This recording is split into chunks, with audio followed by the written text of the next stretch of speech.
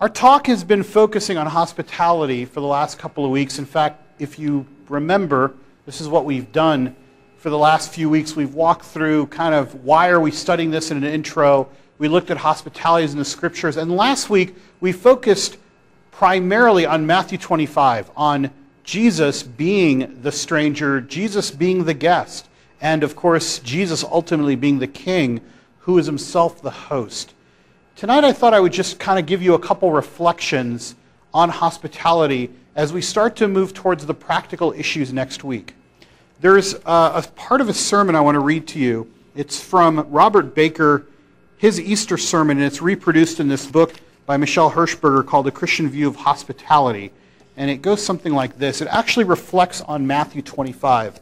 Let me just read this to you, and I want you just to kind of think about it in light of the fact that we said last week that the king will reply, "Truly I tell you, whatever you did for one of the least of these brothers and sisters of mine, you did for me." Here's Robert Baker's reflection in an Easter sermon. "I usually meet Jesus on Tuesday, and on that day I meet him at least 10 times. I do not meet him on the road to Damascus, the road to Gaza, or the road to Emmaus. Instead, I meet him on Portage Lane, on Burr Oak Place, on Bontrager Drive, and at the low-cost housing on Pleasant Plain. I see him also on Turner Street. In fact, I see him twice on Turner Street. And of course, always I meet him on Hiawatha Drive. In fact, during the summer, I often meet Jesus twice a week on Hiawatha. Always at the same place, 310 Hiawatha. If you ring the bell, you will not recognize it as Jesus who answers, but it is. Of course, we old people often see things younger people do not. Too bad, you miss a lot.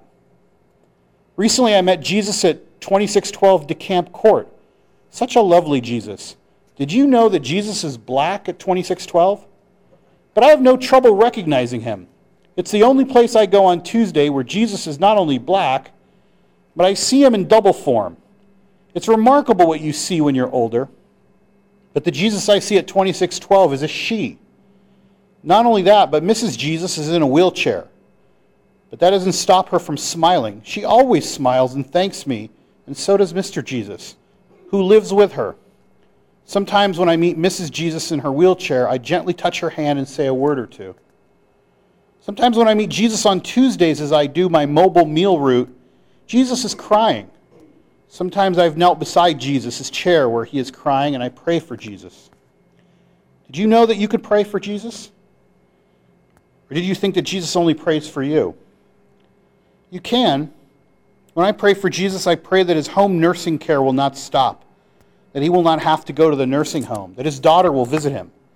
I feel very close to Jesus. I wish I could stay there, but I have to hurry because Jesus is waiting down the road, down the street for his hot mobile meal that I deliver each week on Route 1. Did you say that this is not really Jesus? That the Salvation Army only delivers meals to people like me, like you? Did you say I'm mixed up, that I should get some help, see a psychiatrist? Sorry, I may need to see a psychiatrist, but I don't believe he can convince me that I don't see Jesus each Tuesday. You see, Jesus himself told me, "Inasmuch as you do it unto these, my brothers and sisters, you do it unto me." So doesn't that prove I meet Jesus and see him each Tuesday? I think so. I figure those people on my mobile meal route who look like Tanya, Sylvia, Cora, Margaret, and all the others are really Jesus in disguise, but they don't fool me because behind their mask is Jesus. Sometimes in the winter, instead of carrying a hot meal to Jesus, I carry a snow shovel, a small snow blower. And then Jesus has other names, lives other places. Then his name is Ruby, Jean, Irma, Anita, or Helen. Then Jesus lives on Sterling or Indiana or Huron. In the winter, when I meet Jesus at such places, he comes to the door and says, "Thank you." Once he said, "I don't know what I would do without you." Think of that. And I don't know what I would do without Jesus. But whether Jesus comes to the door or not to thank me, we still talk to one another while I shovel the snow. Did you know that Jesus who lives on Huron has a dog? I hear him barking. I think that Jesus who lives on Huron uses oxygen and has trouble coming to the door, so he has the dog bark to thank me. Yes, as strange as it seems, we still talk through the walls of the little house at 1602 Huron. One of the nicest things about being retired is that you have more time to meet Jesus. It's better than Social Security or teacher pension checks. You see, sometimes we are so busy that we do not even recognize Jesus when we see him. Then, like Mary at the tomb, we ask, "Where is Jesus? Tell me so that I can go to him." And all the time, Jesus is standing right there beside us, sitting in a wheelchair or lying in a sickbed, and we don't see him. We just don't see him. I think that should give us at least a Easter reflection on Matthew 25 from a different perspective of seeing Jesus in others. And that's really the point. You know, last week we spent time trying to understand, what is this passage saying? Did it change over the centuries? Do we understand it differently? Do we really need to put ourselves in Matthew's mind to get it? We've been talking for about 3 weeks about how to give hospitality, and we haven't really talked much about receiving it. You know, I want to be clear that I still think that giving hospitality is troubling for some of us. It's difficult. I think we're struggling with it somewhere inside, and we're going to talk about in the next couple weeks like how we might do it, how is it possible to do, because I think it's not as easy as we think. So I don't want to say that there's no struggle with that. In fact, I think we should stay on that topic for a little bit longer. But I put up this on the screen. For those of us for whom giving hospitality is a little bit easier, we might struggle in a different area, and here's where we might struggle. If we really look at our heart openly, sometimes hospitality is a form of control. Sometimes hospitality is a way to distance ourselves from others. We often can hide behind our hospitality. Hospitality is a way for us to be doing something that keeps us from having to receive hospitality from someone else, because we're uncomfortable doing so. So I want you to be clear that we need to examine sometimes where is it that our hospitality comes from. It can be a form of pride. I mean, a clear and simple example of pride is when we're giving hospitality to show how much we have. I don't think that anyone in our group really suffers from that, but that can be just an example of hospitality that's soaked in pride. But sometimes it's just soaked in self-reliance.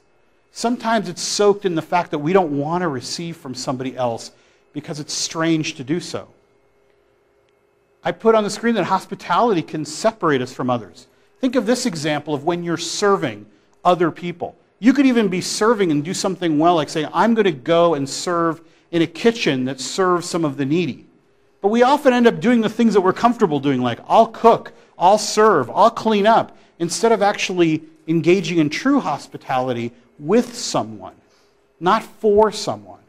And that's a very difficult thing where we're almost separating ourselves from the very people that we're with. We should be with them.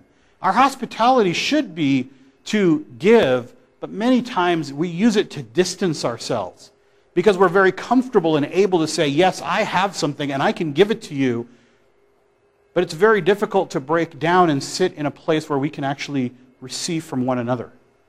Even if it's just nothing more than their perspective on life, or even if it's nothing more than the difficulties that they're facing that would somehow put our own lives into perspective. So we have to be very careful that hospitality can be these things, where you can see people that in their activity, they're distancing people, whether they intend to or not. Sometimes I even catch myself doing this.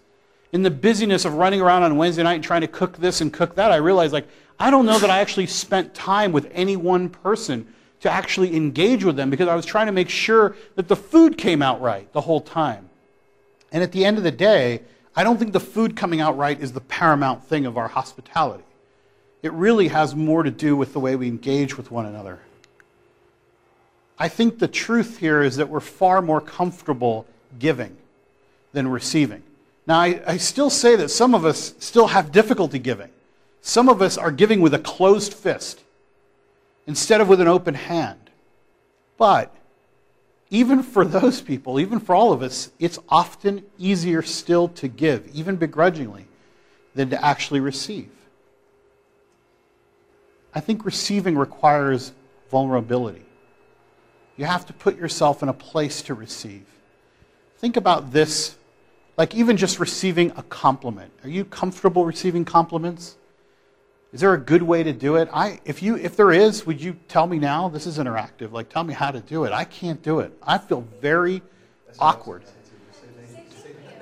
I feel like it's so hard. Like somebody will come up to me and go, wow, that was really, really fantastic. And you're like, I feel so awkward at that moment. I don't know how to do it.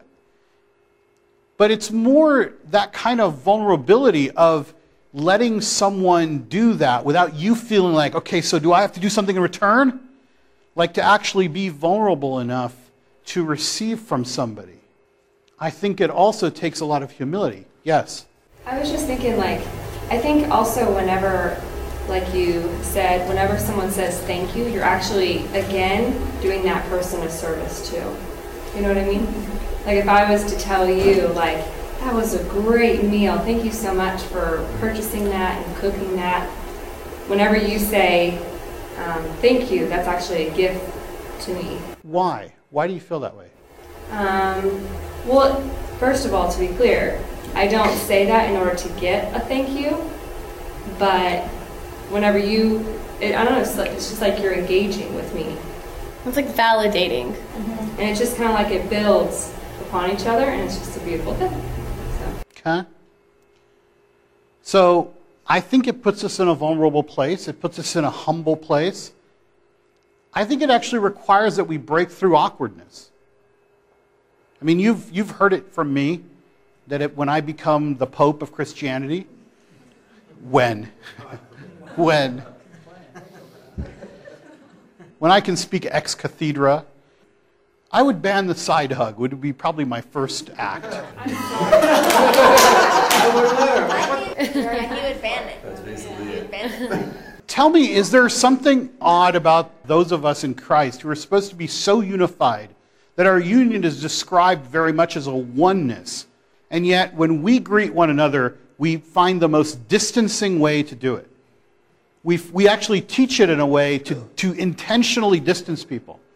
When I say you need to be vulnerable, I might mean that to receive hospitality, you might have to allow me to actually touch you.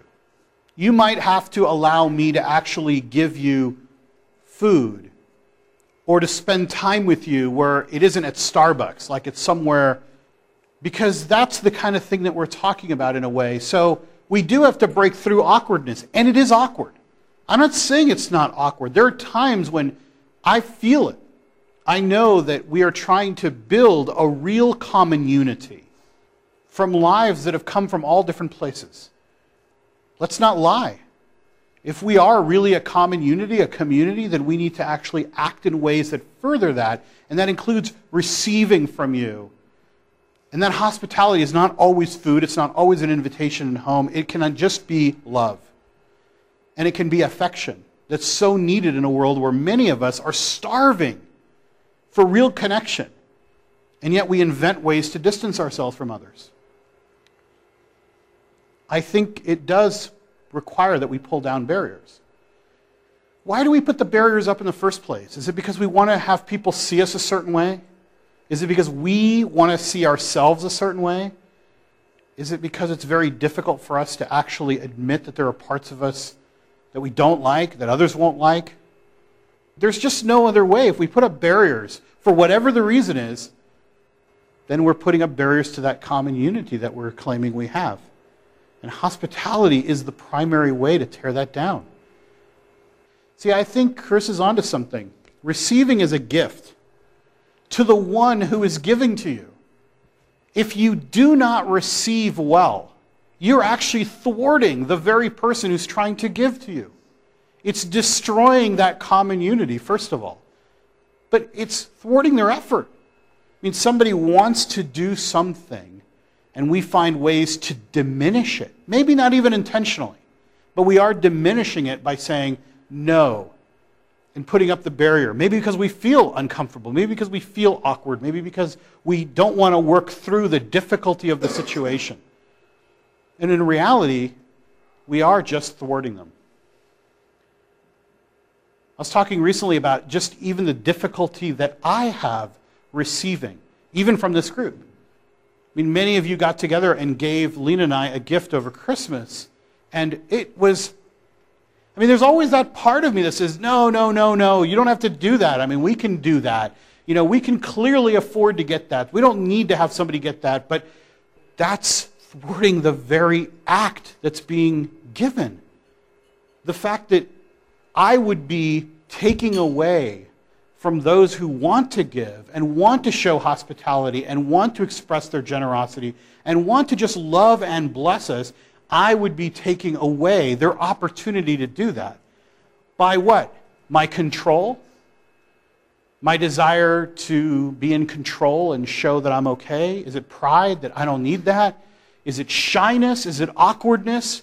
Because I don't know what to say, how to express thanks adequately because I'm more comfortable giving than I am receiving? All of which are true. But that's the reason that the discipline of receiving hospitality eventually grows into a relationship where maybe the discipline disappears and it's just replaced by an actual desire to give and receive. One-way relationships don't work. They're not healthy.